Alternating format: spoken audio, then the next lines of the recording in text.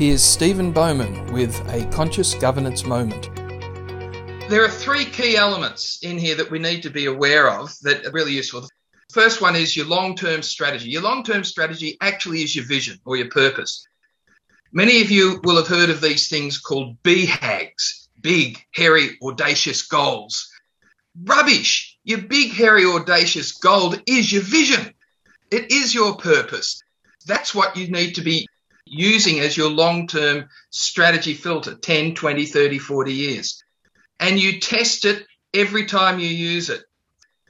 And the board is a custodian of that. So they're not given it. They're the ones who actually both create it and test it every time they meet, because they use it shamelessly to help filter all of the decisions that they need to use it. The second key filter is your strategic plan. Usually 3 years. Most strat plans we've found get pretty much completed by about 2.5 years, just sheer pace of change.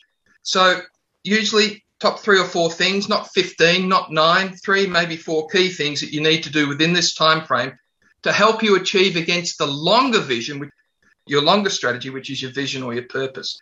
Regular updates at the board level. Now, just so everyone knows, the board is the owner of the strategic plan. They're also the very worst strategic planning team to develop it. And then the third element then is the operating plan that will actually activate the strat plan. So this is often called the business plan. This is what the management team and the organisational people are going to work towards over the next 12 months, including business as usual.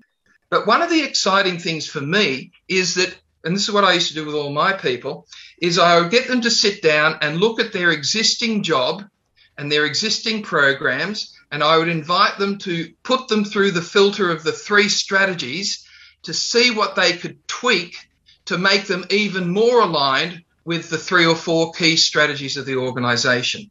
Everyone, I did this with our receptionist, and they were able to change the way they did their work to further align with the strategy, but they never thought of it beforehand.